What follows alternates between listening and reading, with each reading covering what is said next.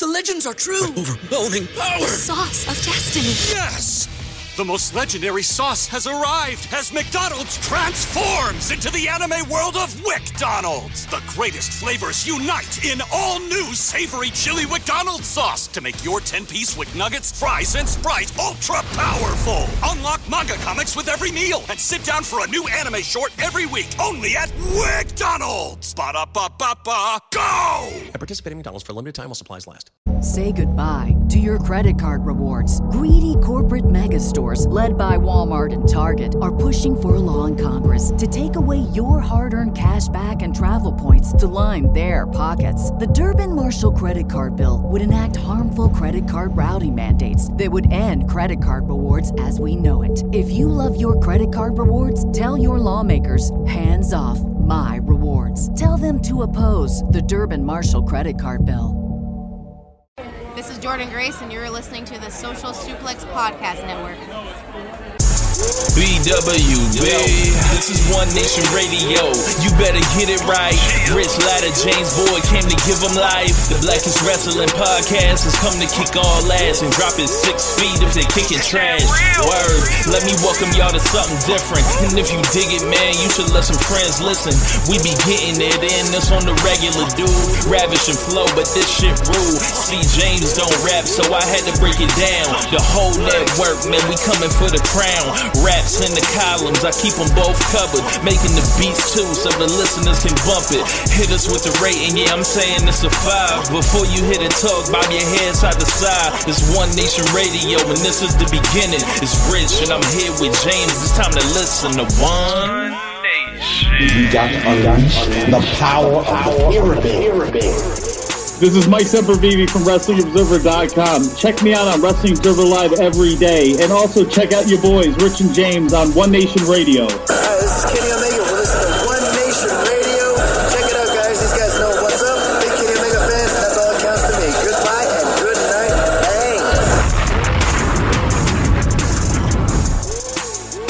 Bang. Ladies and gentlemen, welcome to this week's edition of One Nation Radio. I'm James Boyd, and here with me I have Rich Latta. What's going on, man? Not much, man. Just here ready to do another episode of One Nation Radio. I'm actually going on vacation the second half of this week, so I'm going to Boston. So going to Boston for vacation?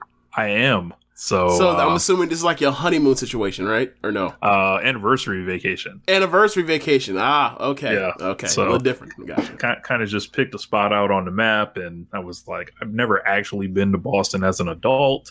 At least it's it's the tail end of the summer, so it might still be good weather. Yeah. It'll actually be a little, it'll be good enough for like a light jacket. So, want to check out some of the historical stuff, and take a trip. The historical stuff, like the Revolution stuff. Like there's some of that. There's a lot of other shit too. I want to see. Okay. You talking about historical stuff. How we talk about the 1970s when they was out here riding over buses. I mean, we can pick out anywhere, and see that. Yeah, you can, but Boston is kind of particular for why they're so sensitive about being cut off for their particular racism in their city. They're the only ones they're only ones about what about. There's plenty of time to get to them. We talking about y'all right now, and they never want to talk about them ever. So my brother actually lives in Providence, he lives like 20 minutes south of Boston. So okay. I may see him as well up there, but what's up with you, man? Not too much, man. Trying to get my sleep life right, but you know how that go with me. So all things come with perfection and patience, I guess. I don't know. We'll see how this goes, but I'm trying to figure out a way to where I can get up at a certain time without being exhausted. Like for me, it's either I can sleep forever or I can not sleep for days. So it's it's hard for me. It's hard with me. I just can't figure out how to be like, hey, we're going to block off these 6 to 8 hours. We're going to put them at this time, and you're going to get your ass in bed, and you're going to stay there and doze off and get your ass up in that time frame. It never works out for me that way. It's always like, oh, okay, I'm going to try to go to sleep at midnight. Nope. 6 hours later. And then it's like, fuck, all right. I guess I'll do this later. Maybe we'll see how this goes tomorrow or tomorrow night. There's always more wrestling to watch. It's not about wrestling. It's just, I just can't. I have problems with sleeping, and it's always been like that. But and it's always like this weird thing to where I feel like I get to a point to where I could do this, and then my body says, absolutely not. Absolutely not. In fact, 48 hours, I'll see you. It just works out like that. Or sometimes it'll be like, damn near 72 hours. But yeah, man, we'll see how this goes. So I should be back home next week in time for One Nation Radio. I fly back home Sunday, so Monday night I should be good to go. Okay. So let's get right into the show. It was kind of a light news week in wrestling this week, so we did solicit a few questions. So we're going to start with some rap stuff. So MJ does PR. He says hip hop pick'ems, and he has 3 different groupings of cities. So we've got Atlanta or Houston. It is Atlanta, and it is not particularly close. I have always kind of liked Houston. I know I liked Houston first more. Okay. Yeah. Because I don't know, for me, I always felt like they were doing hip hop I recognize still, because I saw DJs and, their own kind of thing, with sitting sideways. And they're more at the forefront of samples. In a way. It was more rap I recognize or whatever. Mm-hmm. And Atlanta was just all over the place, kind of okay, so the thing with Atlanta, and I'm sure you peeped this now, is in retrospect, is it's so diverse that it doesn't matter. You don't know, it could be anything. Mm-hmm. Rap out Atlanta could be literally anything. So it could be Young Thug, it could be Gucci Mane, it could be Childish Gambino, Donald Glover, right, and anything in between. So the thing with that I don't think gets enough credit for Atlanta rap is that so much of it came from Planet Rock. Mm-hmm. I think especially the 80s DJs, they used to do this, the Cascade skating rinks like in ATL and all the jokes, but that 80s skating music was a big influence, and then from there you had the DJs, and then pretty much for the face of Atlanta rap, from a national perspective, it was really nowhere on the map until Outkast.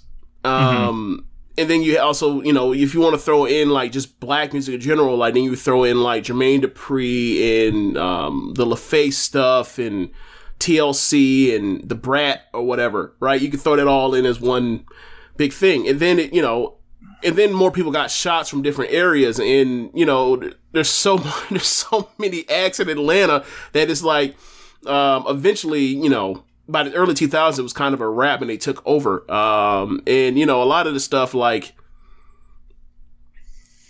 Lil Jon and East Side Boys is incredible music that I wish there was an analog for today, but I really don't think I think the closest thing you pretty had was the Ray Shrimmer dude, dude Sway Lee and the other guy, but it's just not there in that way. That whole crunk era is kind of, it's not that, there's energy out there, but it's not that kind of same energy of we're in the club. I'm with me and mines. We are throwing up where we're from, and a fight might break out in this bitch.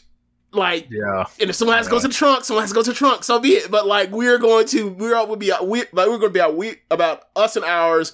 We don't really give a fuck about y'all's. And if it comes down to it, you can be cool with it, or we could buck, and it is what it is. But when Lil Jon and Damn and all that kind of stuff took over, as pretty much more or less, I don't want to say it coincides, or I think it's more of a coincidence, but as Outkast stops making albums together, it's a weird thing, because then you have T.I., then you get Jeezy on the scene, and Jeezy is a person that's definitely a tipping point person. For me, I first heard Jeezy in 2004. I thought he was the worst rapper I ever heard in my life. Like those beats are incredible, but that shit's awful. Like this is nursery rhyme shit. And then like as I see how he, you know, he actually improved as a rapper. Like by Can't Be a Snowman, he's like fleeting. He's so much better than he was by 2004 as far as technical rapping ability. But like that was his own thing. And then like Gucci got in, went in, came out, all that kind of stuff. And the Migos, like there's so much stuff. There's just so much stuff to where it's like, if you are a Houston, if you like Houston, there's plenty of stuff, right? From Zero to Screwed Up Click to UGK. Scarface, UGK, which is Port Arthur, but we include that or whatever else. Let's say we'll say East Texas, right? Hey, Lil Flip. Yes, Flip as well. Chameleonaire, all of them, right? So, you know, Chameleonaire, Paul Swisher Wall, House, Swamp House, all that, right? Paul Wall and Chameleonaire as a group. Yes, yeah. I forgot what Mike Jones. So, like, they had that scene, and it was like, it's pretty much like that 2004 through 2007-ish, 6-ish, and like, it was incredible. It was incredible. It was fun. Right. And like you mentioned, like the elements that are like so more recognizable for rap, with the DJ at the forefront with the vocal chops and the screwed up vocal chops and the samples or whatever else, it was there, right? It just for some reason it just didn't. It turned into a bit of a fad nationally, as opposed to like I don't think there's any reason why Miami like became the sustainable like regional like southern region as opposed to Texas. I just don't like. I think they had so many good rappers. Like Michael Watts and like the Carnival Boys. Like they had some raw producers too. Like it just didn't work. And then like you kind of like can fast forward to Travis Scott almost. Yeah, Travis Scott, Meg, but yeah, Meg as well. I don't know. I always just like I listened to a really good podcast about DJ Screw not too long ago, and it was it like I like Houston more just because it's a direct line on more what is in line with my sensibilities. Like around the time Atlanta was like going crazy, like you said, like that 04 and all that. Like no samples, Lil Jon basically like right, I remember just yelling. It was noise. I remember one specific is like you're like he is more or less like not what's the word for producing. He's basically like putting out like a lot of similar stuff. Like what a Lil Jon beat sounds like at the time. Yeah, so I get it. Yeah. And then you had you also had people that were similar like that, like freaking what's his name? Zaytoven. Yeah, and Zaytoven had some of the worst sounding drums that people still listen to because it was Gucci. It was we was wilding. They was wilding. That's true, but like like I just think like just there's so much firepower of so many different acts, and it's almost overwhelming to pick Houston. Like if you pick Houston, it's literally like you're making the choice of like I just like these guys more. Yeah. Like the Freestyle King. Lil Flip, I used to enjoy seeing Lil Flip come in the booth on Rap City because I'm like, man, like who's gonna come out here and really rap like that? But then you start going through all the old YouTube videos, like T.I.'s getting in the booth, killing it. Wayne's getting there, killing it. I know Wayne's like New Orleans, obviously. He's like the cutoff point, ironically, between these two cities. Well, or whatever. Yeah. I mean, especially after Katrina, when like half, people evacuated Houston and Atlanta. Yeah. There was one particular one. It was Lil Flip in the early days. He was in there with the Yin Yang Twins, but like they was just kind of in the back or whatever, and they fucked around in the beginning. But he was rapping on the clips. When the last time you heard it like this, and I was like, nah, bro, Lil Flip, nice, bro. Like I used to love Lil Flip when I was younger. Flip could rap. It just I don't know what he really had as far as support for like the following albums, and then like the T.I. thing. And, Down with the King. Yeah. So we got some more cities here. So I don't want to take up all the time, but yeah, it is a interesting combo. But he says Brooklyn or Queens. Oh shit. Yeah. Man, I feel like I'm I'm biased, so I'm gonna have to say Brooklyn. Like two of my three favorite rappers of all time are from Brooklyn, so I can't. Same, and then Fab. Like you gonna do it like that, and then that other fucking guy, and then Big Daddy Kane, and then like all all your modern guys like Pop Smoke's from Brooklyn. They've just always had Lil Kim's from Brooklyn. They've had lots of people from Brooklyn, and Queens on the other side is like, Nicki Minaj, Foxy Brown, 50 Cent, LL Cool J, Nas. Like, yeah, there's a lot to choose from there. And then like the old era is like, I believe like the Juice Crew and all those folks. And, but KRS, like, said the bridge is over. And so, what was they going to do with that? But yeah, Brooklyn is just too much. Like Nas is great. Don't get it wrong. Where's Lloyd from? Where's Banks from? Banks from Queens. So Busta Rhymes from Queens too. Yeah, man. Yeah. This is a tough one. I have to actually just off the top of my head, I can't even do it because it will take so long to have to remember 200 different people to just come out to be write it all out and be okay. Or whatever else. That's a good one. I have to sit down and think. Now I'm sure there's some New Yorkers that are screaming at me or whatever else, and I'm just hey man, I listen to rap around all the regions. I'm not. I didn't think your I was gonna say your wrestling it's Vince McMahon, but I didn't think your rap was the end all be all. It's just y'all had a lot of it out at the same time because location. So you got Mos Def and Talib Kweli also in Brooklyn. Yep. MC Light of Brooklyn. Yep. AZ, Bobby Shmurda, ODB, and all them Staten Island dudes on their own island over there. Yeah. Mano, Uncle Murda. Not really a fan of Uncle Murda personally. Saigon's from Brooklyn. Didn't know. That's right. No, yeah, he is. He is. He's from Brownsville. Yeah, rappers from Queens. I just want to take a quick glance over. Cool G Rap also from Queens. You have someone like... where is... I need to know where Chuck D's from. That's why I want to know. That's a good question. I never knew that. I will figure that out. Huh. Chuck D. Chuck D. He's from Jersey. What? He's from Flushing, New York, so it's a little different. That's basically Queens. Yeah. Yeah, man. I don't know. I'll still take Brooklyn. We might need to go back and do this one, come back next week with Exist. But I just bias, I'll take Brooklyn because, Jay-Z and Biggie. So I'll just take it. LA or the Bay? LA or the Bay. What are we including in LA? I mean, LA is are we extending out to Long Beach? Yes, yes. Okay, well then absolutely. I will be taking LA. I'm taking LA also. Kendrick Lamar, The Game, Snoop Dogg, Dr. Dre, NWA, Ice Cube, in there. Lots of other. You mentioned people. The Game. Yes. I will always make sure The Game is not forgotten. Yeah, man.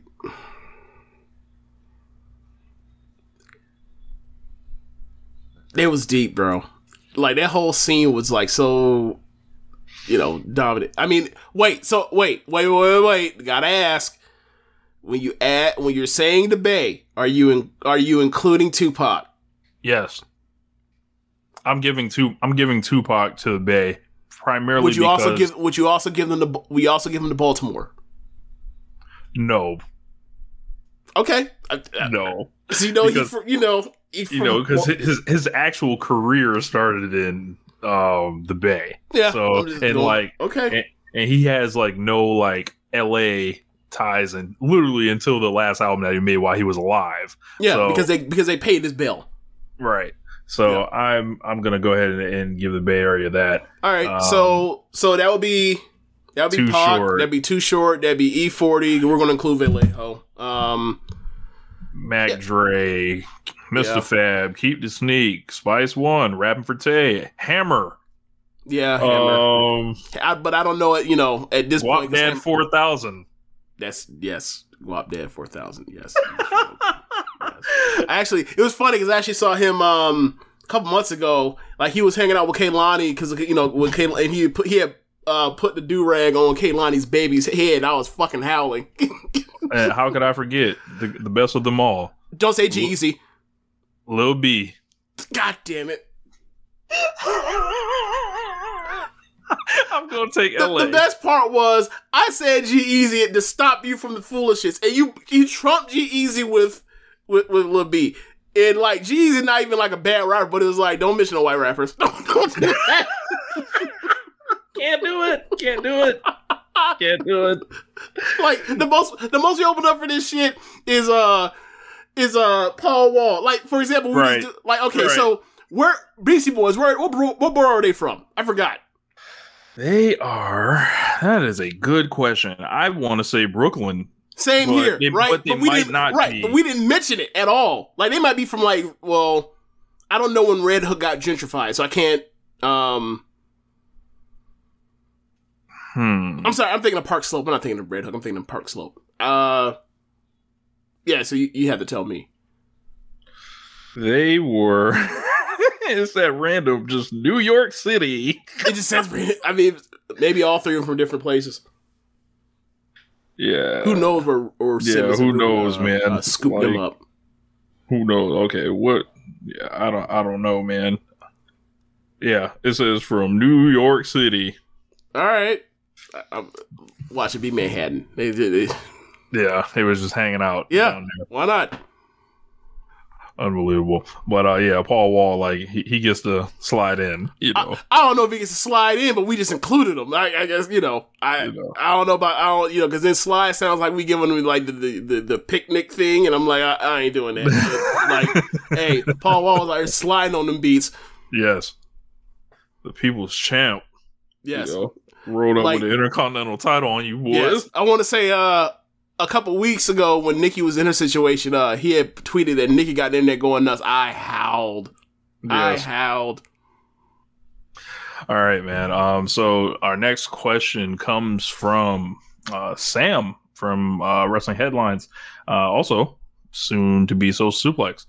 He said, given that we are up to 2 years of AEW Dynamite, what has been your favorite AEW story / feud? Favorite AEW story / feud? Oh, man.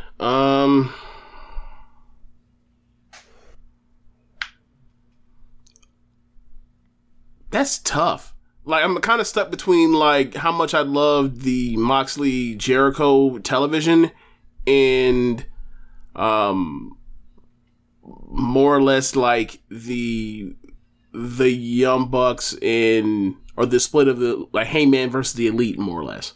Mm-hmm. Like basically from, or you could say like 2020, that part of it, like not even going to like him moping for the last 8 or most of the year, to be honest with you. So, there's been some good stuff. I guess I'll go with the Elite stuff. I guess I'll go with that. I liked the lead up to Omega and Moxley. I thought it was awesome. It was a lesson on how to heat someone up in a heartbeat. It was funny to see, like, Kenny Omega is quote unquote hanging out on national television for a year, right? And then snap his fingers, and then like he's cutting promos, and then he's heat up in them off and wins the belt. I thought that was awesome. And then rolling into the matches where Kenta came in, and then the exploding barbed wire death match, like the whole Mega Moxley program was probably one of my favorites. I liked Cody's TNT title run a lot. I thought it was one of the more important things, obviously, the company's ever done, because it really helped establish the next championship they introduced. I also have liked the formation of the Super Elite, like, and bringing in Callis and the Bucks turning, and I thought they've had a very awesome title reign, and I think that blends in with Hangman versus the Elite. That's really the story of the promotion in a lot of ways. Yeah, I think we should mention that Jericho and Cody was great until they did the goofy thing. MJF and Cody was great until the match. Yeah. I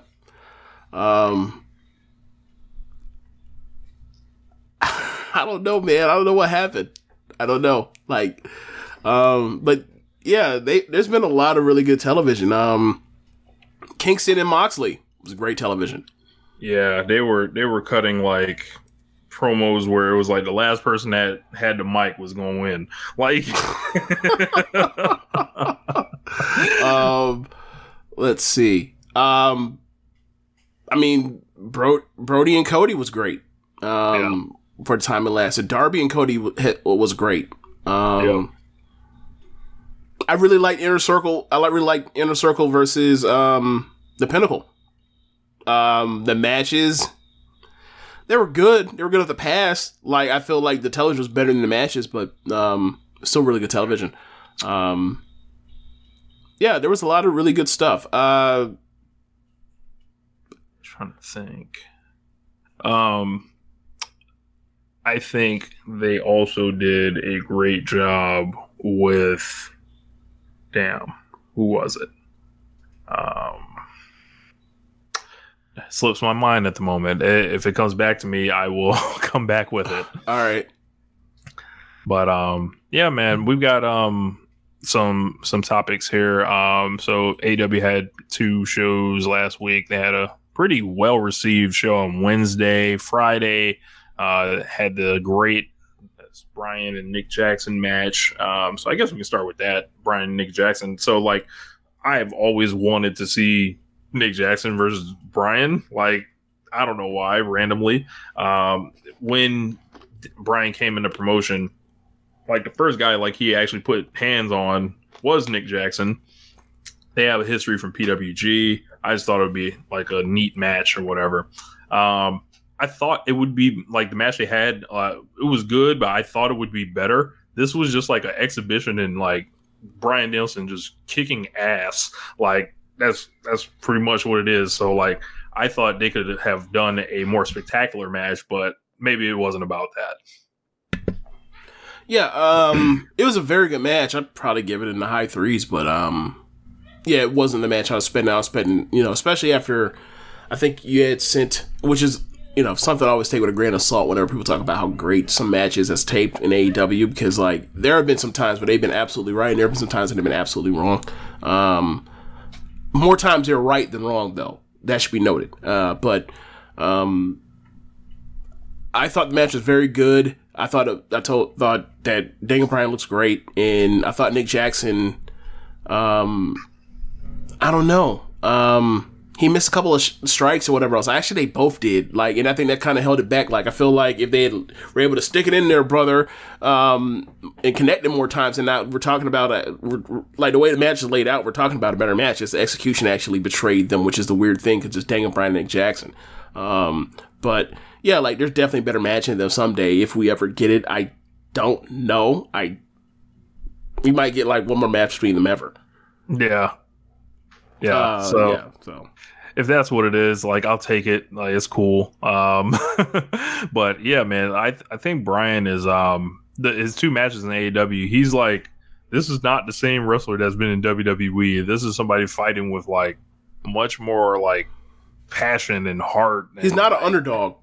Thank you. Like, and it's refreshing. And before people like start trying to clip this and be like, he wasn't an underdog at WrestleMania 35. I'm like, all right, let's do the percentage on his career, please.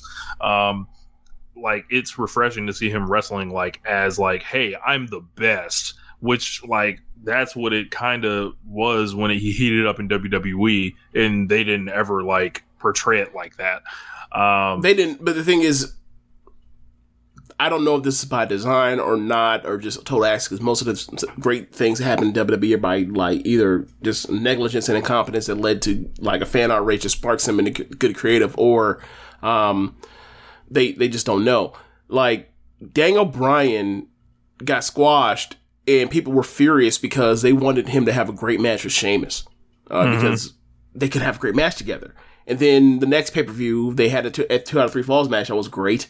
And then that sends Bryan on the path for the love square thing with AJ Lee and Bryan and Punk and Kane, where it leads you get that match at, I believe it was, can't remember where it was, but like Over between the Bryan, Over the Limit, yeah, 2012, between Bryan and Punk, that was great. So like, and then you end up getting the Team Hell No stuff, which then Daniel Bryan still made that work, and they were great as a team for a long time. But by the time he did 2013, he had been, he had got so hot that it was like, by the time Cena says, like, there's nobody else I can face, it's like, well, yeah, and everyone's doing the yes chant. It's like, this dude's fucking awesome. We really like this dude. Like, only y'all think he's an underdog. This dude is kicking the shit out of people, right? Yeah. So, all the other stuff, there's been there's a million things that have been said over the years, a lot by us as far as Daniel Bryan, AEW, or in WWE and all that kind of stuff. But yeah, he's just cold. Like, he's cold. And all of his wrestling is just physical in a way that where it's like, he lays it in. It feels real because he's kicking shit out of you and he's getting the shit kicked out of him at times. And like, that's the beauty of wrestling. Like, all you got to do is make somebody believe, but so much, whether it's this much or this much, and then you can take it from there once you get them. And Daniel Bryan's always been really good at that. Yep. So you actually had brought something up about Rampage, like in the crowds, because I was watching the show and kind of noticed it as well. Mm-hmm. Oh, yeah. So the last two shows, and definitely after the pay-per-view, because they're taping shows, like, the crowd is so far below what the live version of that particular week's show. So, if you want to go to the pay-per-view that was immediately or the show Dynamite and the taping of Rampage that was immediately after All Out, you look at you listen to those crowds, and clearly, like, there's one crowd that was hyped for 2 hours television, and then by that third hour came out, or however many I don't know what's on Dark. I have no idea when Dark's taped now, but that 10 to 11 when they recorded Rampage, they weren't as excited. They were tired, and then the worst was really, like, for me, the Grand Slam when they did 4 hours. Those last 4 hours were just like, this is not the same. It's the same crowd, but it damn sure don't feel like what it was, watching the first 2 hours on Wednesday. And I felt that while watching it, like, on tape. I felt tired watching it on tape. I didn't, or not on tape, but a copy of it. Watching it live was like an exercise and looking at your phone to, like, stay to give yourself a break, to stay engaged. Like, I can't tell you a thing about Penelope Ford versus Anna Jay. Like, nothing. I was just holding on for dear life until, like, midway through the main event. Mm-hmm. And mind you, that's like 11:50 at night on Friday. So it was like, man, I hope y'all don't get no wacky ideas to ever do 2 hours at this time, just because it's going to be a struggle unless you're going live and you're deciding, like, we're putting hot shit, like, and they had, like, Moxley and Kingston versus Suzuki and Archer, but at the end of the day, it's like, yeah, they're just doing a walk and brawl death match. And it was like, all right, cool. And it's like a novelty match. It's not something that is like this, like narratively important or anything. Right. And I think you're right about that. I think the biggest contributor to that crowd output was the fact that, like, they were tired. Like, there's only so much you could do. Now, for me, watching last week's show, I'm just like, all right, this is the third time in the last 4 weeks they've done this, and they did those first 2 weeks in Pittsburgh and Chicago, and obviously you cannot replicate Chicago, obviously, right? Like, that's the return of one of the most important wrestlers of the last 20 years of wrestling returning after 7 years. You can't replicate that. I'm not even going to try that. But they had to figure out a way to get a second taping on Fridays at 10. Like, I understand that they probably don't want to do that many people flying in twice or whatever else, but have people send whatever their promos in via whatever instead of having to come in twice a week, then, if that's the case, because, like, it's one of the biggest things for AEW's wrestling is they have incredible crowds that are super excited for the wrestling. But how many floor dives are you going to see before you've like, all right, I get it, in one sitting? So like, this is no knock. Like the best wrestling shows I've ever seen have been, over 4 hours. Most of them, but it's like, this is weekly television. We're not putting on the best. We're not trying to put on, a show of the year contender. We're in this case for 4 hours, and like you kind of need that for 4 hours, and that's the reason why WWE only does 3-hour pay-per-views now. They've managed to learn the lesson as far as like we can't be pinning people out there for that long. Like it's going to hurt the crowd. Yeah, I think they should try to figure out like something with the taping schedule, because like I think the real thing for them is like double. Like you don't like. I think you can get away with maybe doing like 2 live shows in a month, like on a Friday. I don't think adding all that production, for another show for like, and you just add that, literally double your shows through the rest of the year. That's like a lot of cost, and it just doesn't. I don't know. He says he wants to treat it like an A show, but it's like, I don't know, man. Like, there's always a big match on the show. There's lots of like great promo. On segments. paper, it is. On paper, on paper, it doesn't feel like a secondary show from what we've seen. The problem is the crowds are fucking exhausted. So like, yeah, when you watch one and you tune into the other one 2 days later, you're like, what the fuck happened? Right. And it's like, y'all was just crank. Like what happened? Like, I don't get it. Like, how do y'all go from being, a 2019 New Japan crowd to being a 2000, or actually like the last 5 years of WWE? Like, yeah. And this Rochester crowd did feel like a WWE stand-in crowd. But a lot of what chants, a lot of shit like that. Say goodbye to your credit card rewards. Greedy corporate mega stores, led by Walmart and Target, are pushing for a law in Congress to take away your hard-earned cash back and travel points to line their pockets. The Durbin-Marshall credit card bill would enact harmful credit card routing mandates that would end credit card rewards as we know it. If you love your credit card rewards, tell your lawmakers, hands off my rewards. Tell them to oppose the Durbin-Marshall credit card bill. So we did have a TNT title match. Sammy Guevara defeated Miro for the TNT title. New belt for him, has the diamonds in it. I haven't seen it yet. So it's essentially the black belt, but instead of like the plate finish in the middle, all of it is jewels. So it's hard. Sammy picks up the belt, beats Miro. So I guess we gotta give Miro the eulogy here.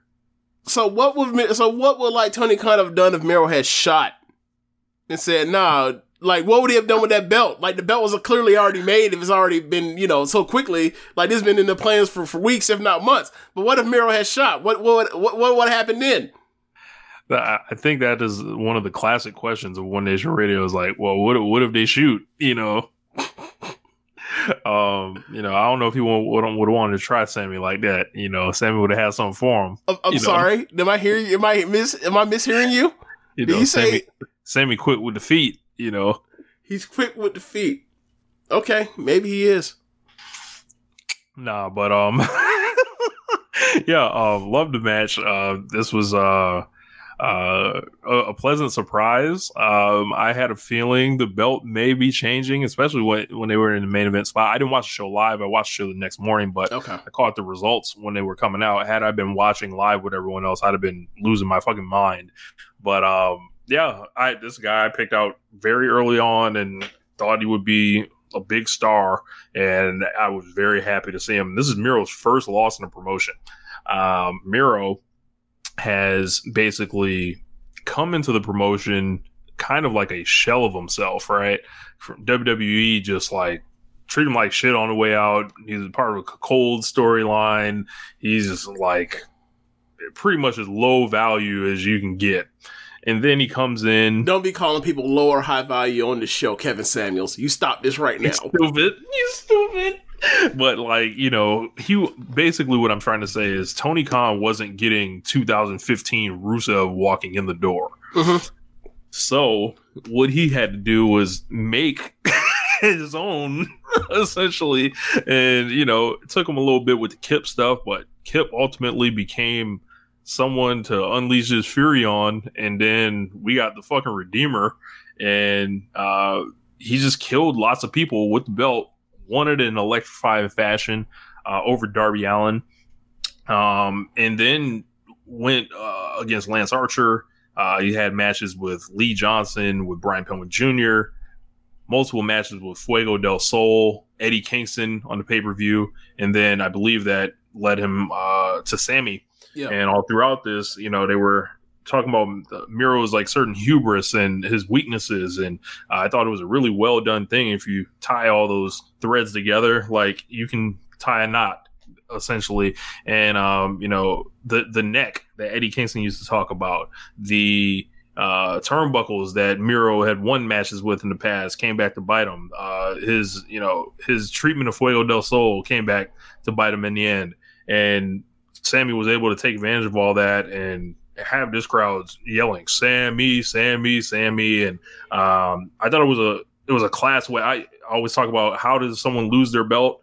He did it in style, and I think he's definitely like when people lose belts, it's always like, all right, where do they go? I think he's positioned to slot right into whatever's going to go on with the world title after Kenny comes off it.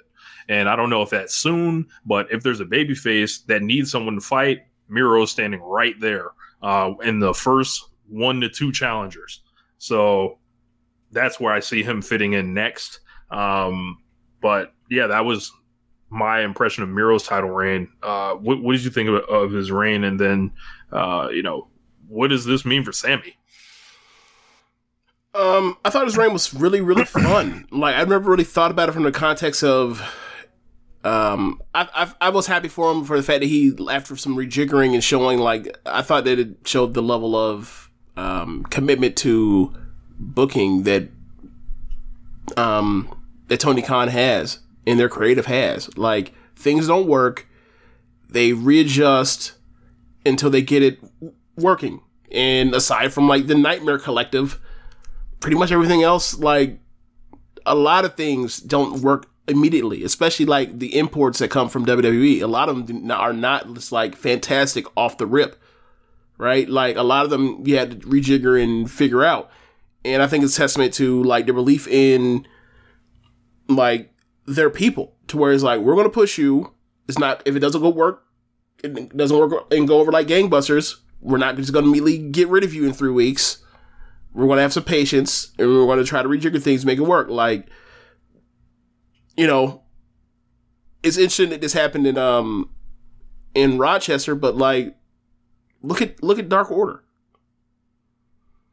There are plenty of promotions that would have said, this shit sucks, throw it in the river. And they stuck with it, and it working out for the best. And Miro's definitely another example of that. And Miro had to do a lot of adjusting. Like, he came in, he was a gamer with like he was, like he had expensive clothes on, but like he was fucking depressed with that hair. Like the number of people I've seen like that make depressing music or songs about being depressed with hair like that, it's like made you worry what was going on with him. But then he basically said he basically flipped it. He turned ruthless and he started beating up geeks. And like there are a few things that I don't think Rusev can't do, but one thing I know for sure is he can beat up some fucking geeks in impressive fashion, and skinny wimps and small people, and be a bully. And like, it worked. Like, that's kind of more or less what got him over in 2014-15 was he never lost, and he kept beating up people. And who knew? More or less, yeah, just let him be a dominant asshole heel. It's not necessarily cool, and like he'll get over it. It's always worked for him before. It worked for him in this case, and obviously, being more or less like a lapdog of the Russian government is different than what the Redeemer character is. But like just at its most basic concept,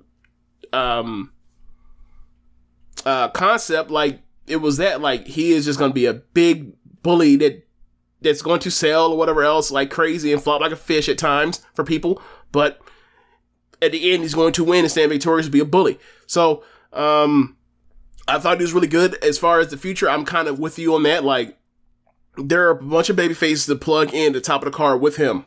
Like, in recent AEW, we have with Adam Cole, we have with Malachi Black, and we have with Miro, like, an abundance of heels that you can slot in and put into programs and big matches with all the baby faces that they have at the top of the card without a title, and it's new and fresh. Like, they have all of that. So, it's just about how they want to deploy all of that, and I'm sure it'll be fun. As far as Sammy, happy for Sammy.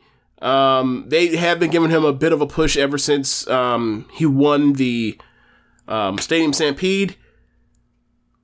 The Houston proposal thing was a big deal.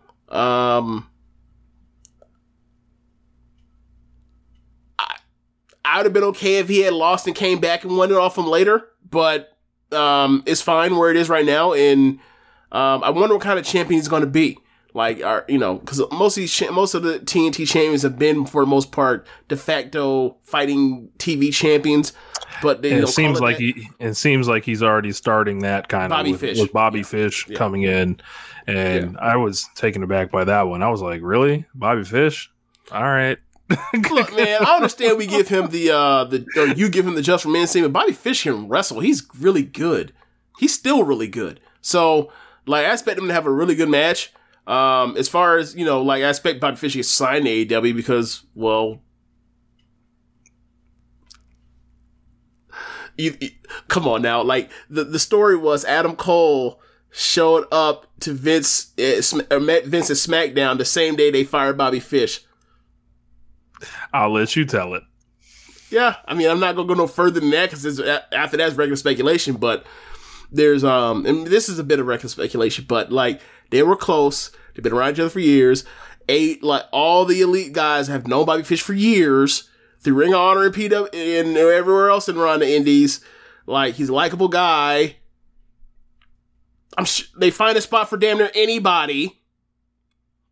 I'm sure he comes in. This is just more or less tryout / you're already signed. Just have a pulse and you'll get signed. And they'll go out there to have a really good match where Fish will eat him up with submissions and kicks, and then somebody have to overcome that and with his athleticism, and they'll win, and they'll probably shake hands or they'll start a feud or whatever else. But like, Bobby Fish is going to be all elite.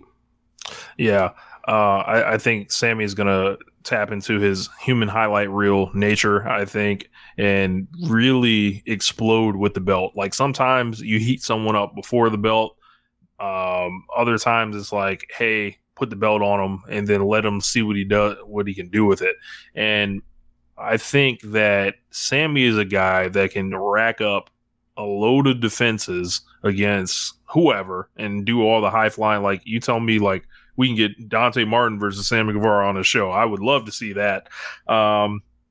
He can go through all those people, and then he can lose to a monster heel. He can lose to somebody like, they already kind of planted seeds for Scorpio Sky stepping to him, Ethan Page. Like, whichever way you want to go with it, you can do it. You can put it on like a big star, or you can try someone else out eventually to take it off him. But I'm going to enjoy Sammy's TNT belt because he is, as MJF said, one of the 4 pillars now. So what did you make of this 4 pillars thing that MJF pulled out? I mean, I was laughing. It's cute because, like, we often talk about those 4 together all the time as far as, like, they're the young guys. It's going to, like, they're expected to be, like, pushed from the beginning to eventually long term take the reins over from the Moxleys, the Omegas, the Codys, the Jerichos.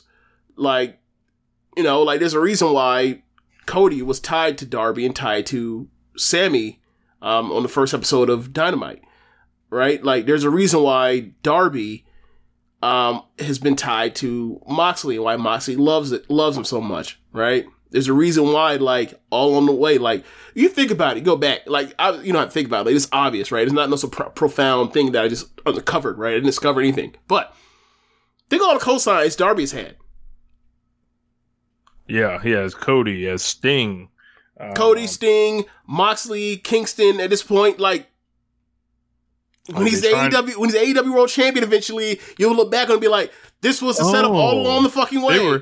They were telling me a thing the whole time. Yeah. And it wasn't something as lazy as, oh, we're gonna do some fuck shit and then we'll have The Rock come out there and raise his cousin's hand. Yeah. Like maybe she had The Rock like show up earlier.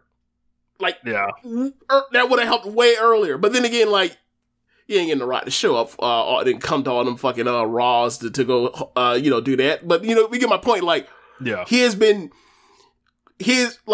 naturally integrated with those people. In in WWE terminology, we would be saying that like MJF and Darby and Sammy and Jungle Boy, we would be saying that like those are Tony Khan's golden boys. We don't call them golden boys here, but we would be calling them that. Like they're almost like the OVW class, the old OVW class in a way, where it's like those are the four. They'll make it eventually. Watch over time.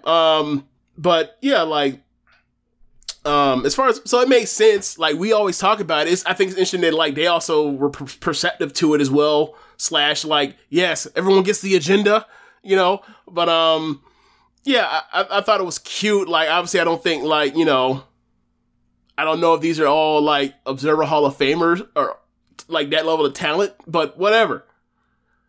And also like, then you start thinking people start doing the parallels. Oh yeah. You got a long way to fucking get to Kobashi, my friend, in Masawa. Who's Kobashi? I mean, I don't know who Kobashi is, but I know who Masawa is. Who's Masawa? Oh, Darby. Yeah, I could agree with that. I mean, look, just for no other reason than like, I mean, if you ask me, out of them four, who's most likely to ultimately like lose their life in the ring? God damn it! It's Darby Allin. It's right, like. So MJF? No, MJF is gonna be wrestling until he's fucking 55. Yeah. I'm trying to think. I think Jungle Boy's got to be Kobashi because they started like beating him like a drum in the beginning, and Kobashi never won a match forever. He lost like something like his first 100 matches or some shit like that. Okay, so if that's the case, I would say yes, Kobashi, for the reason that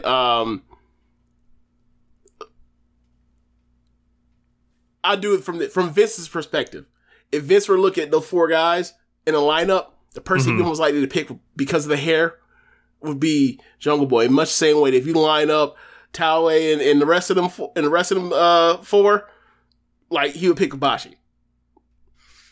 And I guess Sammy by default ends up being Taue, and then that makes MJF Kawada. I don't know. It's not. This is not. Look, talk to Kingston about this. Yeah, talk to Kingston about this. Like this was a rough comparison. Have we gotten Eddie Kingston's thoughts on this? Like, can the One Nation Radio listenership ask Eddie Kingston on Twitter what does he think about MJF talking about the four pillars in AEW? Look, for all we know, that was a shot. That wasn't a shot for a Darby promo, or for a Darby program. That was a shot for a Kingston program. He come out and like, oh hell, I know goddamn well you didn't come out here and blaspheme. So yeah, man, like I made that same joke more or less about they made sure that Kingston had his matches out the ring before MJF said that, because he would have stormed the ring. That man would have had to get held back as he's wearing his black and yellow. Yeah, trying to storm the ring. You're gonna have to straighten me about talking about Kawada. But yeah, man, like it's a neat thing, but I don't know if it's gonna be like a literal thing and actually like full on branding of T-shirts and stuff like how they pictures and all that kind of stuff. Nah, I don't think it's gonna turn into that. Nah. Yeah. The the star perhaps of the show was an inanimate object. It was burning up Twitter, trending for days.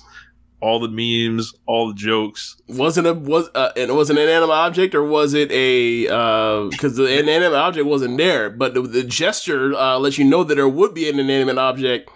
Yeah. That thing's Arn let off. Yeah, Arn Anderson's Glock 9. I grabbed the Glock. The Glock 9. The what? All right, so Lee Johnson basically pulls Cody Rhodes out of the way, gets the pin on Dante Martin. After the match, this nigga Arn Anderson comes in the ring and tells Cody, he's like, the difference between me and you is if I was getting carjacked or you were getting carjacked, you would say, please, mister, don't hurt me. Here, take the car, essentially.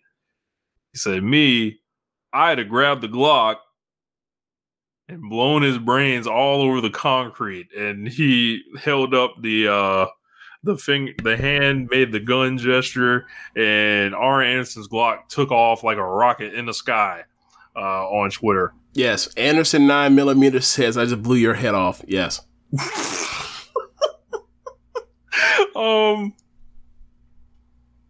What do we make of this? Like, it was hilarious. It was just so random. No one was expecting anything close to that. So people were like, wait, what the fuck is going on? He's like, it's been a long time, a pretty long time since like we have made any references to actual guns, like on a major American professional wrestling.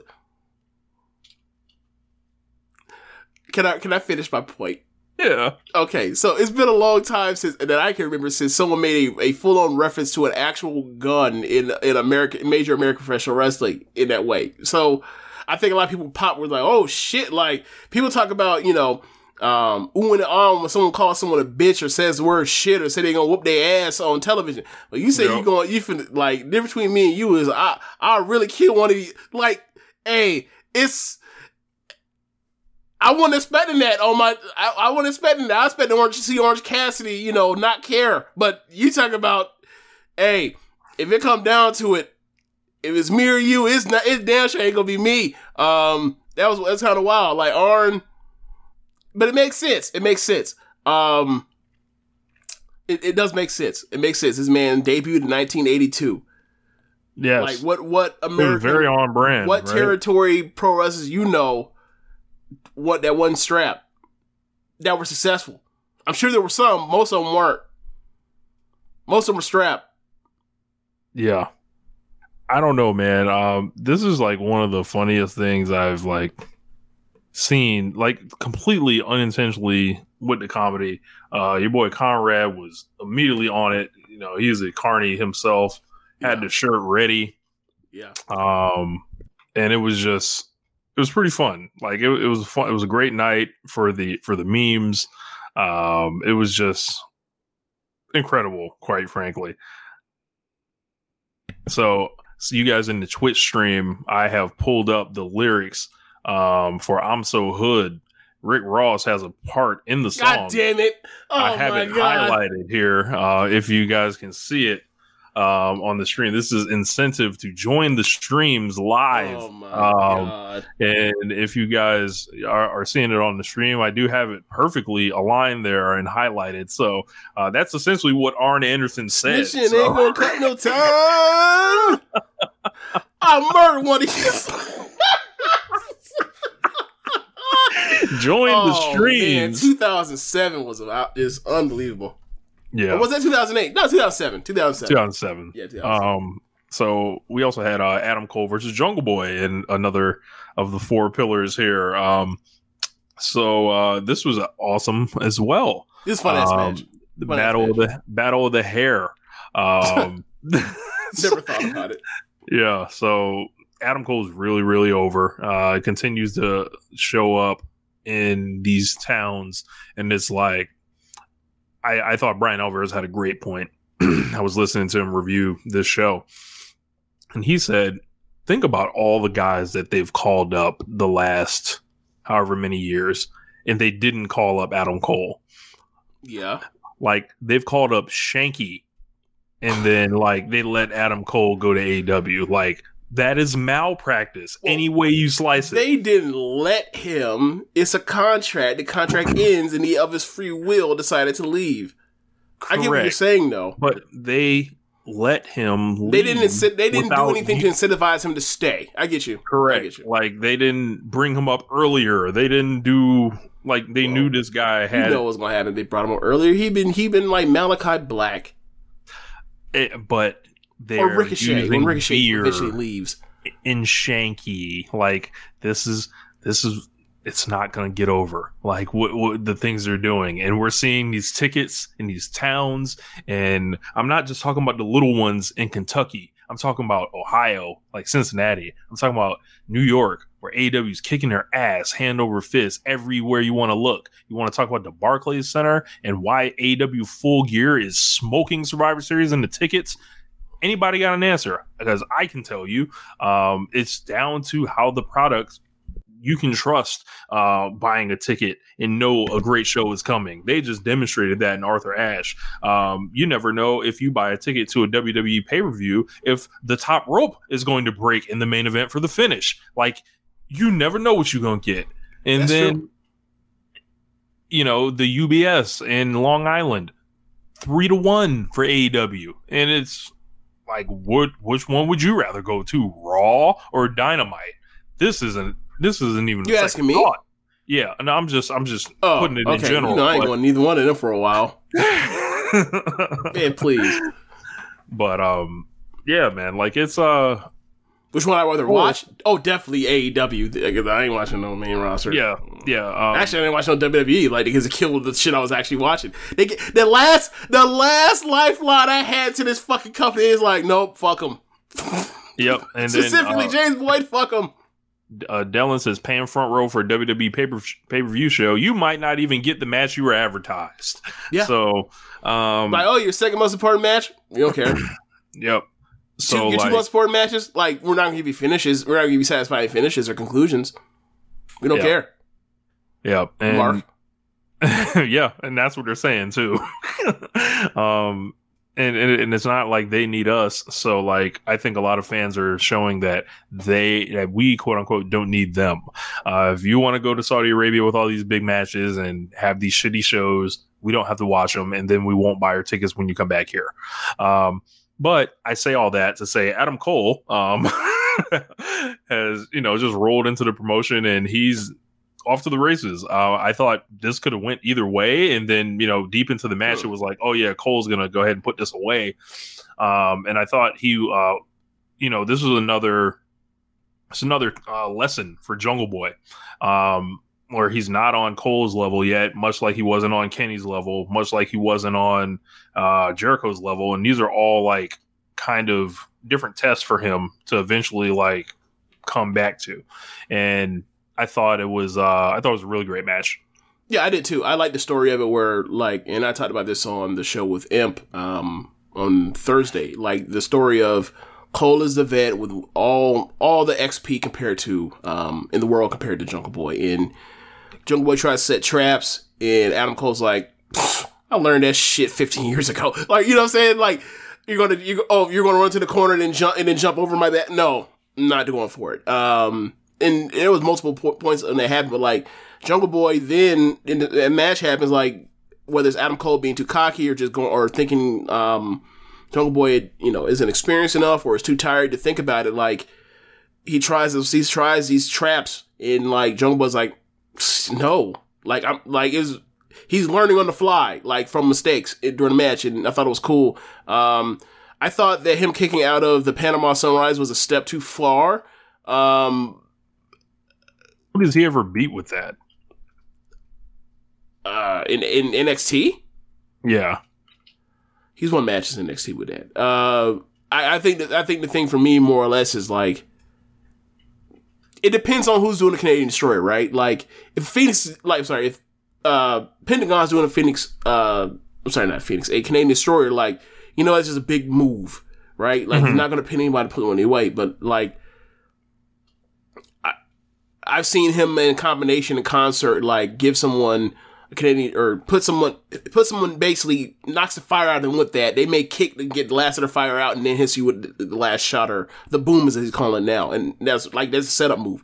It's like, so for me, like it felt like that was a perfect finish, and then like he kicked out, and it went a little longer, and I don't know if it necessarily made the match better, but it did give Jungle Boy something to say that like he's tough enough to put up with like the more or less like the best shot in Adam Cole's bag. So I get why they did it. I don't think it was like wasteless and stupid. I just think like I probably would have just ended it there. So I'm kind of of two minds on it, but like me personally, I'm like end it right there, and then like in the second match, like he kicks out of that with Cole. Okay. I would be cool if he chased Cole eventually, or in a way that's similar, kind of not necessarily fashions exactly what happened with Darby and Cody, but something like he needs a goal to chase after right now, and like it seems like it's not gonna be Christian, and Christian's gonna be his more or less Sting. So for me, I would have been cool with if he had lost there. I think he should have did the Panama Sunrise on the floor and then kicked out. That would have made it more familiar, for everybody. You got to say that for a big match, and that's like at the very end of the match, everyone's exhausted. You do it on the floor, and then you get at least you get the benefit of he got hit with the shit on the floor, and it takes forever to actually get Gargano into the ring before the pin. So like you get the thing of damn, like he kicked out of that, but like you at least have the bell of it took forever to get the cover. Whereas he got dropped on his fucking head and immediately pinned. He's like, nope, kicked out. Heart of a champion. Yeah. Yes. I mean, I honestly can see why they did it. It was to give the impression that like Jungle Boy lost, but he has more heart than even maybe you had thought. Like I get the reason why they did it. So I'm like I don't think it was a mistake. I just think just as far as a choice, I would have went the other way with it. That's all. So like some of the women's matches on this show and also Rampage, I saw them and I was not particularly impressed by the tag match that happened, and not just in a general sense. Like that doesn't really go like with my larger point, like because they've had bad matches before, so that's not like anything new or anything. But like I saw the three-way match all the time. Yeah, like the fuck, like there are varying skill levels here that we're working with. Some people are 16-year veterans but can't quite put it together, and then some people are brand new and it's like they just haven't had the time to do it. Like I was watching the three-way match with Jade and Nyla and Rosa. Thunder Rosa, all the experience in the world, looks great, fires up, everything you want in a wrestler, right? I'm watching Jade. Jade's strikes look like the shits, like Ole Anderson would rail on these. And I'm just like, I like the forearms with Nyla. I'll give her that. Yeah, I don't know. It seems like she's got a little bit of that Nyla in her, where Nyla sometimes like it used to feel like Nyla was hesitant to really hit people or whatever because she might not know her own strength. Well, she may or may not have in kayfabe or otherwise been told not to hit so hard. So who knows what she got going through her mind right now. Yeah, that rose to the top thing I think was entirely fake. Oh, I think it was too. Yeah. But at the same time, I'm still going to clown it. How dare you? how dare you in Shuri's ring say you can't slap somebody hard? Get the fuck out of here. Bro, I saw that. I was like, get the fuck out of here. Yeah, I was like, oh, that's clearly a reality show work or whatever else. But I still at the same time like, who's watching this gonna fall for this? Simpletons. I guess. That think these pretty women shouldn't be hitting each other this hard. That's who would fall for it. But I watch pretty women hit each other hard all the time. It's fucking awesome. It's fun. I'm sorry. Agreed. I'm sorry. Like you're not gonna make them unpretty if you hit them. If they hit each other, like let them have the matches they can have. So the tag match, it was, the aesthetics, were off the charts in this match, but we had Anna Jay and Ty Conti against Penelope Ford and the Bunny. And I'm just thinking like, all right, it's been like 2 years on national television, pretty much since Dynamite started. Mm-hmm. The development plan for, the women, it feels like it is like for some of the ones they're trying to get better, like your Penelope Ford, your Nyla, your Anna Jay. Like, I don't see where the growth can come from simply because we know they do one match on Dynamite, they do one match on Rampage, and it's competitive to get that spot, right? And if you don't get that spot, you might be on a dark. Okay. Doing possibly an enhancement match, wrestling somebody that doesn't work for the company. It's not often that they make them square off against each other on dark, only sometimes. I just don't know if training with Dustin is enough for them to get where they should be, like as far as like becoming top line workers, like a Thunder Rosa or something like that. Like, I think they should be looking like I think they should be looking to set up more partnerships. I know it's tough because of the pandemic and stuff like that to just send people places they might not necessarily want to go. But I think the development plan is flawed. I don't see how they can get better. And it's going to take them longer to actually achieve better results than like we can't send someone to Stardom for 6 weeks. And that would be like ideal. Like, hey, you're going to go to a fucking dojo for 6 weeks, train like hell, and you're going to have 10 to 15 matches and then come back or something like that. Like, I don't know if Anna Jay has had, like, I don't know how many matches she's had this year. Let's just say that. Well, she just came back from injury. So how about Penelope Ford? Mm-hmm. Like, I don't know how many matches Penelope Ford has had this year. And, like, I can't reasonably expect her to get better without matches against people that she can actually learn from. And, like, doing the enhancement matches doesn't, like, take you any further. Like, is Big Swole necessarily a better wrestler now than she was in 2019? I do not believe like, maybe. So. I don't know. Okay, so I agree with you, and you know we've talked about this a bunch. I think that like, and it's not just a blanket like, hey, give the women more TV time. It's like, hey, I think the developmental plan is like flawed. Right. I think that, like, for example, Nyla and Red Velvet have gotten Statlander and Red Velvet and Nyla have all gotten better than the first time I saw them. Right, so it's not like nobody's getting better. The problem is none of them are gotten better to the point to, or enough of them haven't gotten better to the point to where like you feel like you can rely on all of them, or you can rely on most of them. Just looking at it, Penelope's had 21 matches this year, so 20 in AEW, and all right, 8 minutes, 3 minutes, 4 minutes, 3 minutes, 2 minutes, 7 minutes. All right, one match went 10 minutes, 21 minutes of Battle Royals. I don't even count. She's had one match that's gone 10 minutes.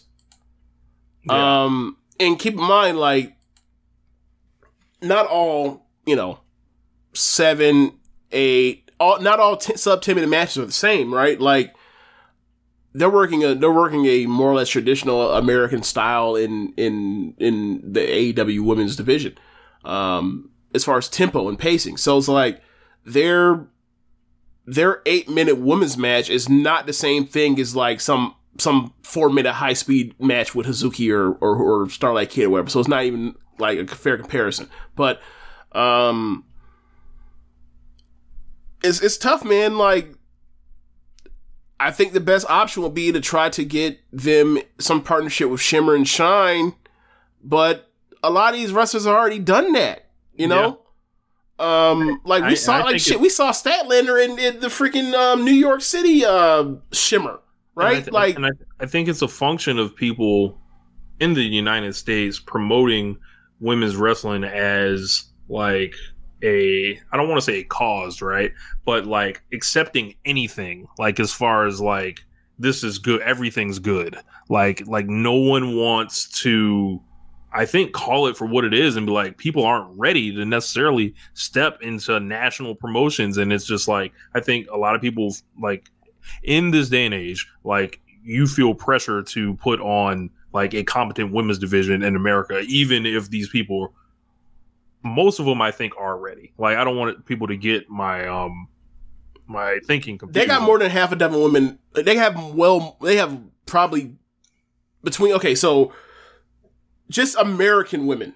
They have more than a dozen American women or Western women that are good enough to be on TV, so on someone's television. So like, that's not the problem.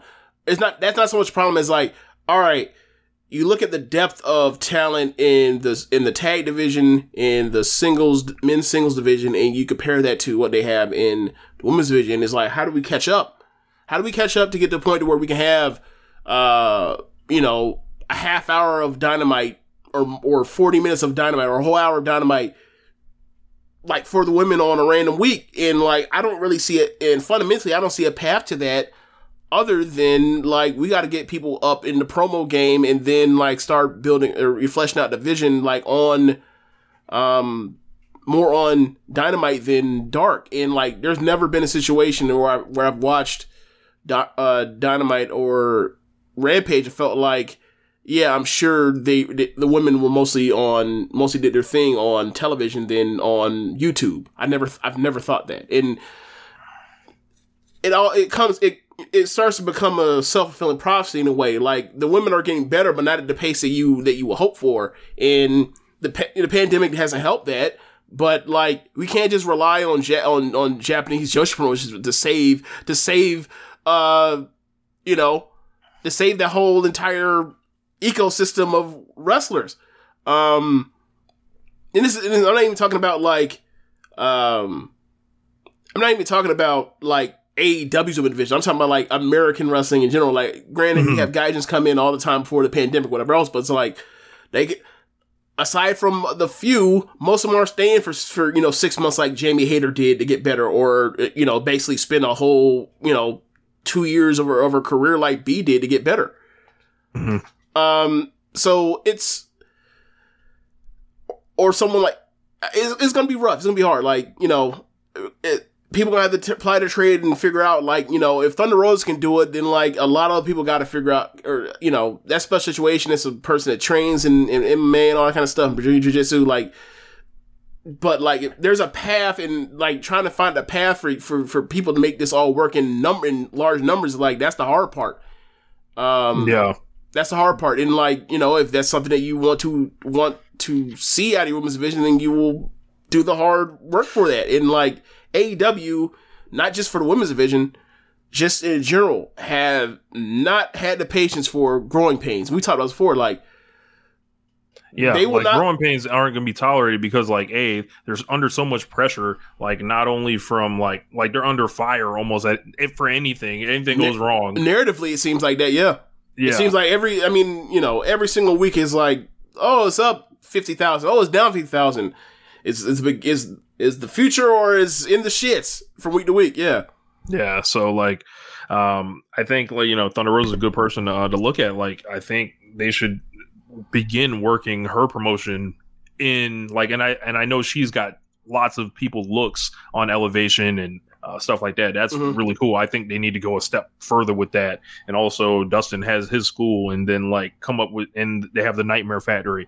So like, if they can do something between those three to where they're doing more matches, whether in secret or not, like, I think they just have to literally just open up the ropes and get people in there and like get people familiar with folks and ready to wrestle them. Because I think it's I don't know if it's I don't want to say I think it's a weakness, right? Because like I feel like they can smoke and mirrors and cover it up as good as they can. They can have Hikaru Shida wrestle somebody, right? And then whatever. But I, like you said, that depth, and then seeing the weeks like where the rotation falls to like that tag match, right? And it's just like, what are we doing here? Like, like these are struggle matches. Like, so, and the thing is, like, Penelope, I've said what I've said over the last couple of years about like how Dave Meltzer lost his fucking mind about how, about whatever the, the future outcome or trajectory is for her. But like, let's look at her. She's going to be on TV. Right. Let's look at her since then. Right. Like, she's come and gone different times. I don't know if there's injuries at play there, but it's like she's not necessarily any further than she was in that match. Yeah. So I don't know, man. Yeah. Just something I figured I'd mention because I looked at it and I just was like, what is the plan here? So. Oh, like, I mean, the plan is like they should just push like Layla Hirsch and Red Velvet and like to a certain level, right? Like, should they be people that are like chasing after, the top of the card, the top of that division? Sure, to eventually get them to that level, and then that, like, I trust them. I trust them. I trust Britt, even though her matches aren't exactly or hit and miss sometimes, or a roller coaster between like very good or just mid. I trust Sheeta. I trust Riho. I trust Serena Deeb. Like, so they have a nucleus of talent that absolutely, like, you have people you can trust. But the thing is, like, it's one thing to have, less than 10 of them, and then, like, all of a sudden it's like, you got, damn near 20 dogs. You know what I'm saying? I hate to say this. Hold on. Dogs, like, people you can go into the trenches with. Like, and go out here and you just trust them implicitly. And, like, not only will you trust them not to fuck it up, they're about to deliver and have a great match. Like, over time, that's the dream. That is the dream. And I think this is, like, the problem that I think WWE gets into is sometimes with their women's division where there's the 2 or 3 great workers that are at the top. And then there's, like, this fucking ocean of They don't space. trust nobody else. And then, like, there's nothing for the people at the bottom to do. And right. I don't want that situation to really manifest itself. I know it could show up any day, but if you can avoid that, would be awesome. Also, the AEW Women's Division, I keep forgetting her. Ruby and Jamie and Statlander, I trust them too. Yep. But yeah, you're right about the women's divisions in on main roster. It's like Horsewomen plus Asuka, they trust with anything. They'll trust with anything. And then everything else is like, they also trust Natalya, right? Yeah, everything else is like, they like the Red Cross. You're right. They just hoping for potluck. Hopefully this shit'll hold us through. Just hold it. Can you hold it in the road? Can you not crash the car? Bring your ass. Come on. It's like, it don't need to be like that. Like, I think a lot of it, I think we'll see, like, once all of this, a lot of this shit hits the road with, like, NXT releases and people reaching the end of their contract or whatever else, as far as being able to figure out, like, what the main roster wants with 2 divisions that are always paper thin, or like what happens with, like, the fallout eventually when, like, those contracts come due and people are tired of not being creatively fulfilled. Because, like, to have Toni Storm and Tegan Nox and Shotzi Blackheart, regardless of, how much she's, like, hit or miss, like, they just have them around and be like, yeah, we gotta just take them, we gotta get them up to the main roster to do not shit with them, apparently. And, like, like, people are eventually gonna talk to Ruby, one of the nicest people in the industry, apparently, and, like, there's gonna be some talks, and, like, they all know Britt, and and they all know, and a lot of them know Brandy too, and, like, there's gonna be talks eventually, and, like, people are gonna cross over, and, like, they're gonna and they're going to see for themselves, and then the word of mouth will come. Like, do I think all need to show up? No. Like, because, like, eventually there will be slots open up in the women's side and on the main roster, once Asuka ages out, or the Horsewomen age out, as far as them not wanting to do this as much anymore. Right. Like, so, and keep in mind, like, that was always a tough transition. Remember 2015 trying to transition from the Bellas and Paige and AJ Lee over to the Horsewomen? That seemed like it felt like it took fucking forever, and then it finally happened. I feel like I'm almost at a point where we didn't get really a chance to enjoy it because Vince was too busy doing goofy shit with them at times. But, like, that happened. But that's when we talk about the growing pains. Like, you say what you want to about WWE and, like, how bad the creative is, but, like, there has been things that they've wanted to do. They will, and they, even to the detriment of their fandom, like, they will, like, stick to something, commit to it. And, like, the Horsewoman was a big deal because, like, I never thought it was going to come back around for Bayley or Becky. Never did. I thought like Vince fucked them and was like, or fucked them over. Gotta be, because people will clip you. People will clip you. Yes. Like Vince fundamentally fucked up Becky Lynch and fundamentally fucked up Bayley because he doesn't know how to. He's really bad with like inherently likable people. And then like eventually, after a year time, he looks over in that corner like, fuck it, you again. Come on. Oh, word. Oh shit. All right. I'm glad you stayed committed. So like eventually it'll be changed, and eventually people either get tired or they'll go seek alternative, or they'll stick it out, and best of luck to whoever sticks it out. But there's plenty of talent. It's just NXT and WWE, they played that long game. Yep.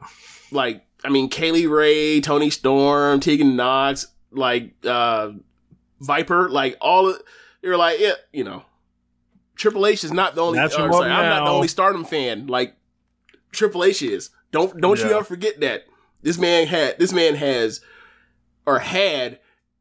2 of the Freedom. I don't know how he didn't. I don't know why he didn't bring up Mayu. I don't know, but he got 2 of them.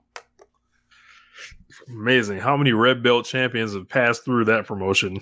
Oh my god. Okay. So B, Kyrie, Io, Toni Storm. That's 4 of the, I think 11, 9, 10. Yeah. I guess this is a good way to transition. Somebody who was never a red belt champion. Jungle Kyona has left Stardom. You really did it like this? You really did. People gonna hate us, man. People gonna hate us. Don't do this. James, hit the music. Oh my god.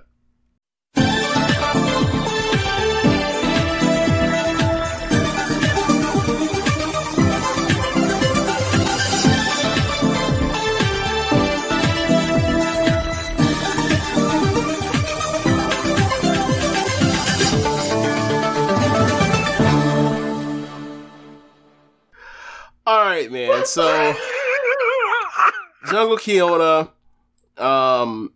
it was reported that as of September 30th, she is no longer in Stardom.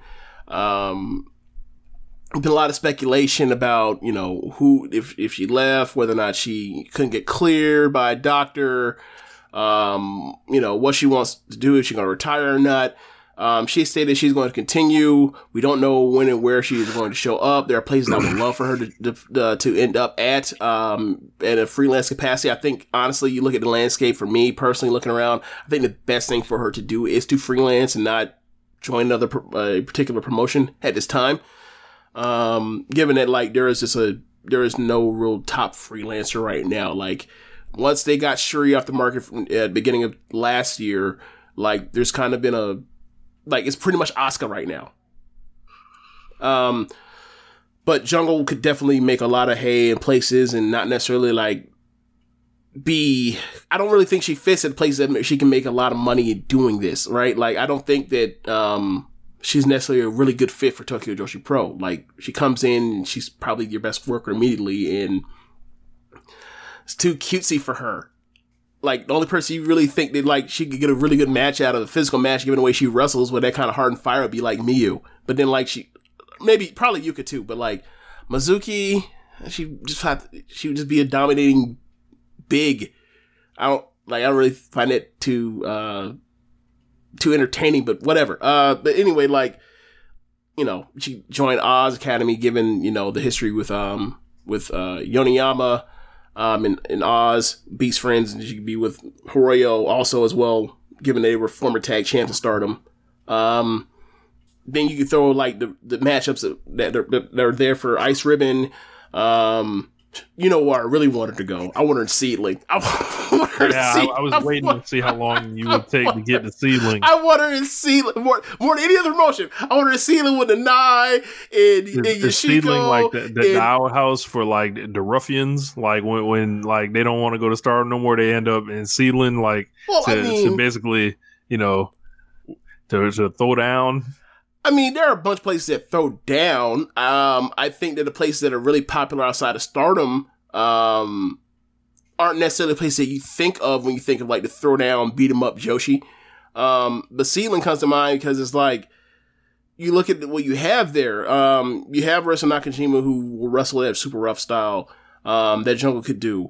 You have, or the brawling style. You have Royo Matsumoto, who's there as a freelancer. Who, you know, like I've always wanted to see them have a singles match. Like now that Jungle's more experienced, Nanai is obviously a slam dunk obvious one. Mizunami is a slam dunk obvious one. Asuka is a slam dunk, you know, match, or, you know, undercard tag thing or whatever else they could do. Like, there's a bunch of matches you say, like, all right, you got adults, they can wrestle at the highest level in Joshi, and there's a collection of them. That kind of and they don't do, you know, bullshit nonsense. Like, the only answer for that is Seedling. Mm-hmm. I mean, you can say Wave as well. That's unfair. You can say Wave as well, but I don't really follow Wave as much as everybody else. But so you can say Wave as well. Like, but I would love to see her in Seedling and Wave more than anything, but any other two places. As far as her post stardom life, the word is that she's been working. She's been back in the job force, like as a good civilian, and Stardom helped her get said job. So. You know, that's pretty cool.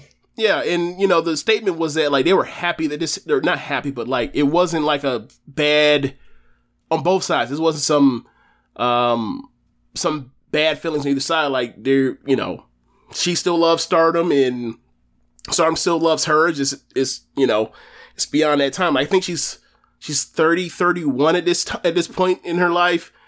She hasn't been around since she tore ACL on, I think it was the October 4th or 5th show last year.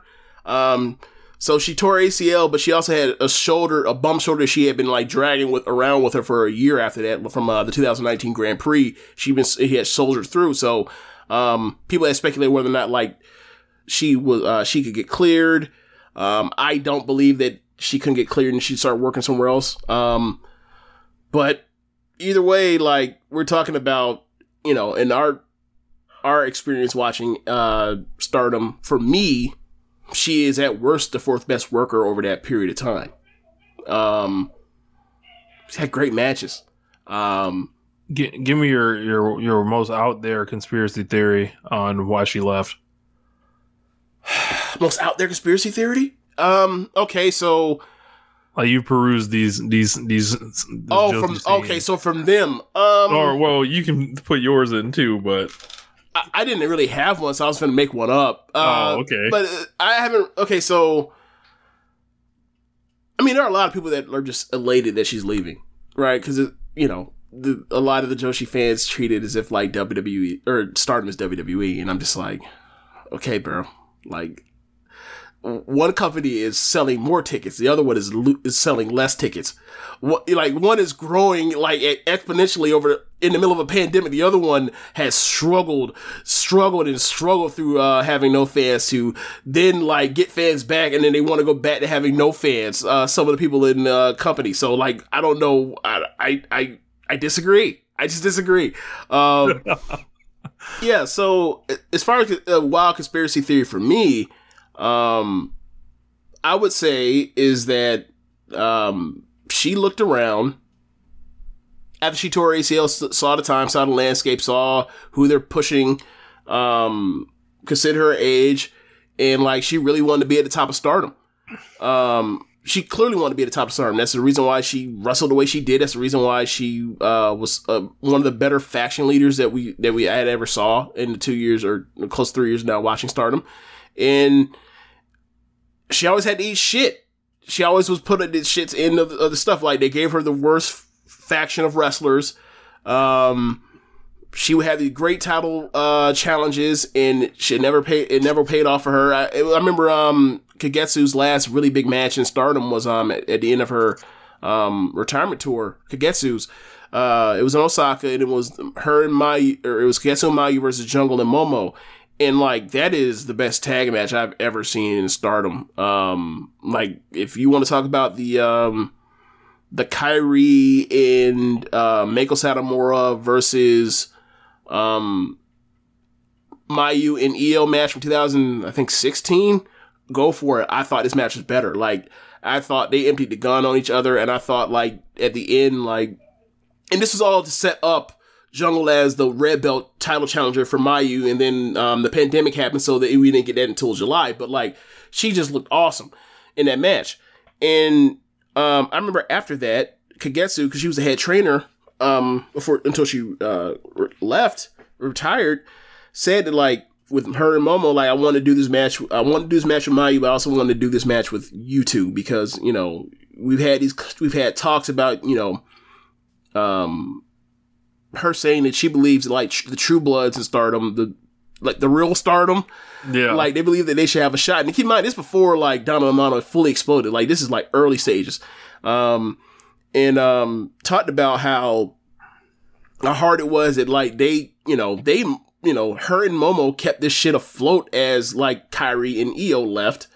And now it's just a super prosperous place, and they're kind of being overlooked, or not kind of, they're being overlooked you know, by you know, Bushiroad or whoever else being underappreciated. And, like, he talked about, like, those phone conversations made me think, like, she really wants to be at the top of Stardom, and, like, she wants her run where she has her, you know, 5, 6, 7, you know, pay-per-view, Korakuen Hall matches, or whatever else, where she goes out there and she goes and gets 4.5 with whoever else. And people talk about her the same way we talk about, like, Tam or Shuri or Julia or Arisa Hoshiki or Momo over the last few years. Or Mayu in the last few years. And, like, she never got that opportunity. She knew she was never going to get that opportunity. Like, I feel like that's a reason why Hazuki left. Because, like, if you're Hazuki and you're 2 years older than Momo, and, you know, look where Momo is, and you're 2 years older, even though you have some inside track with management over aesthetic likings compared to Momo, but it's like, she got her run, I never got my run, we're more or less equals. People talk about Momo like it's the most biggest disastrous thing in the world. I fucking left and had to come back, right? So I could see where she was like, I'm back, I'm healthy, and I'm out. Hollow. Like, and she could get a run as the Beyond the Sea singles champion, right? Like, there are people that said that they want her in AEW, and I thought to myself, my brothers, that is not what I want to see. I do not want to see Jungle Kyona have to babysit. I just got done watching her babysit.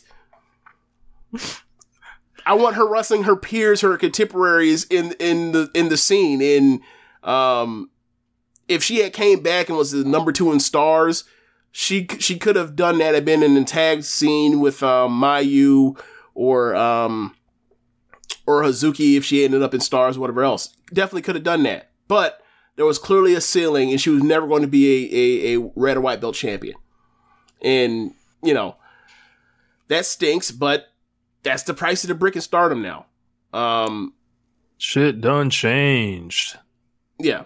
And to be fair, like, this, we already knew she was never going to be red or white belt champion before Donna Domano came in. Yeah, she was like the original, like, tortured kind of person I saw in Stardom. So I always drew a line between her and Ishii. Yep. Sucks to see her go. Hopefully she pops up in Seedling. That's what I'm rooting for also. Yeah. I just want to see her on big shows. Like, 'cause it's been a while, and you kind of forget after a while, like, how good she was.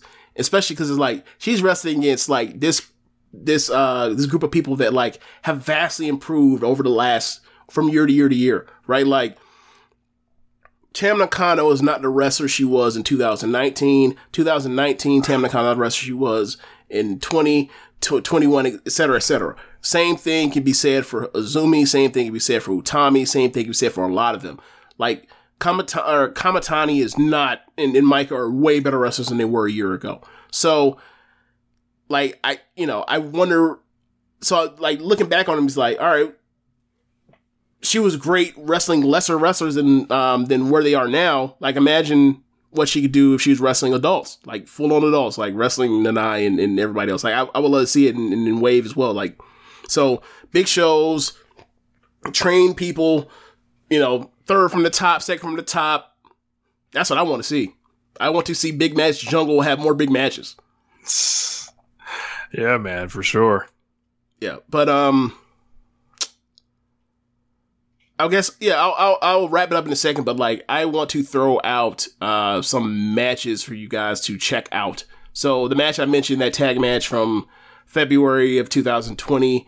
I want to say July of 2019 tag match for the tag belts. Jungle and Konami challenging in her hometown of Nagoya versus Momo and Utami. I thought she was spectacular in that match as well.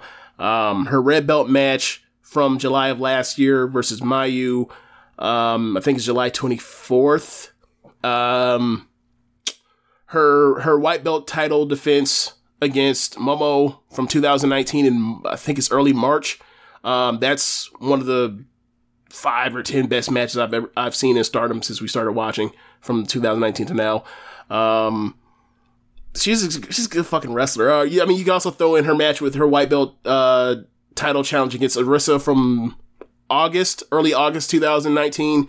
I don't like that match as much as everybody else, but people think that's Arisa's best match, which I just vehemently disagree. I think it's her third best, but whatever. She had a bunch of great matches. She was a great wrestler. The Grand Prix match 2019 versus Kagetsu. I thought it was a great storytelling match, but yeah, just a great wrestler, and I can't wait to see what she has left for us and for her career. Yeah, man. Hopefully she's not finished. I would like to at least see some more current Jungle. Yeah. But I guess that's the end of the show. We may do a midweek show. We'll see how this goes. Yeah, we'll see how this goes. I'm traveling Thursday, so I'm not sure where that'll fit, but if not, we'll be back Monday. Yeah. So yeah, that's the end of the show. Be sure to rate us on whatever app you're using, listen this with. Also go to Red Nation as with a donation. Follow the stream. You can do Twitch. What the hell is the address on this? It's like twitch.tv/Rich Latta. I've been streaming it from mine. You might catch me playing the video game on there or making beats or something before the streams on here. Do you ever besides this time of the week, do you ever go on and just like rant on WWE? Or only just with me? So like if I'm playing like Fire Pro or something, maybe I'll like talk about wrestling. I'll just kind of no catch strays then. Huh? Yeah, okay. Yeah. I'll just be like, hey, this is what I see on Twitter. This is what's going on. This is some bullshit. And just shoot the shit with whoever's in the chat. Yeah. All right. Also go to prowrestlingtees.com/social suplex and pick up some official Social Suplex Network merchandise. And let's see other shows. Besides One Nation Radio, this show you have Keeping It Strong Style, the Ricky and Clyde Wrestling Podcast, Grown Men Watching Shit, the Grave Consequences Podcast, 8-Bit Suplex, All Things Elite, and Great Match Generator. Thanks for listening, y'all. Peace. Later.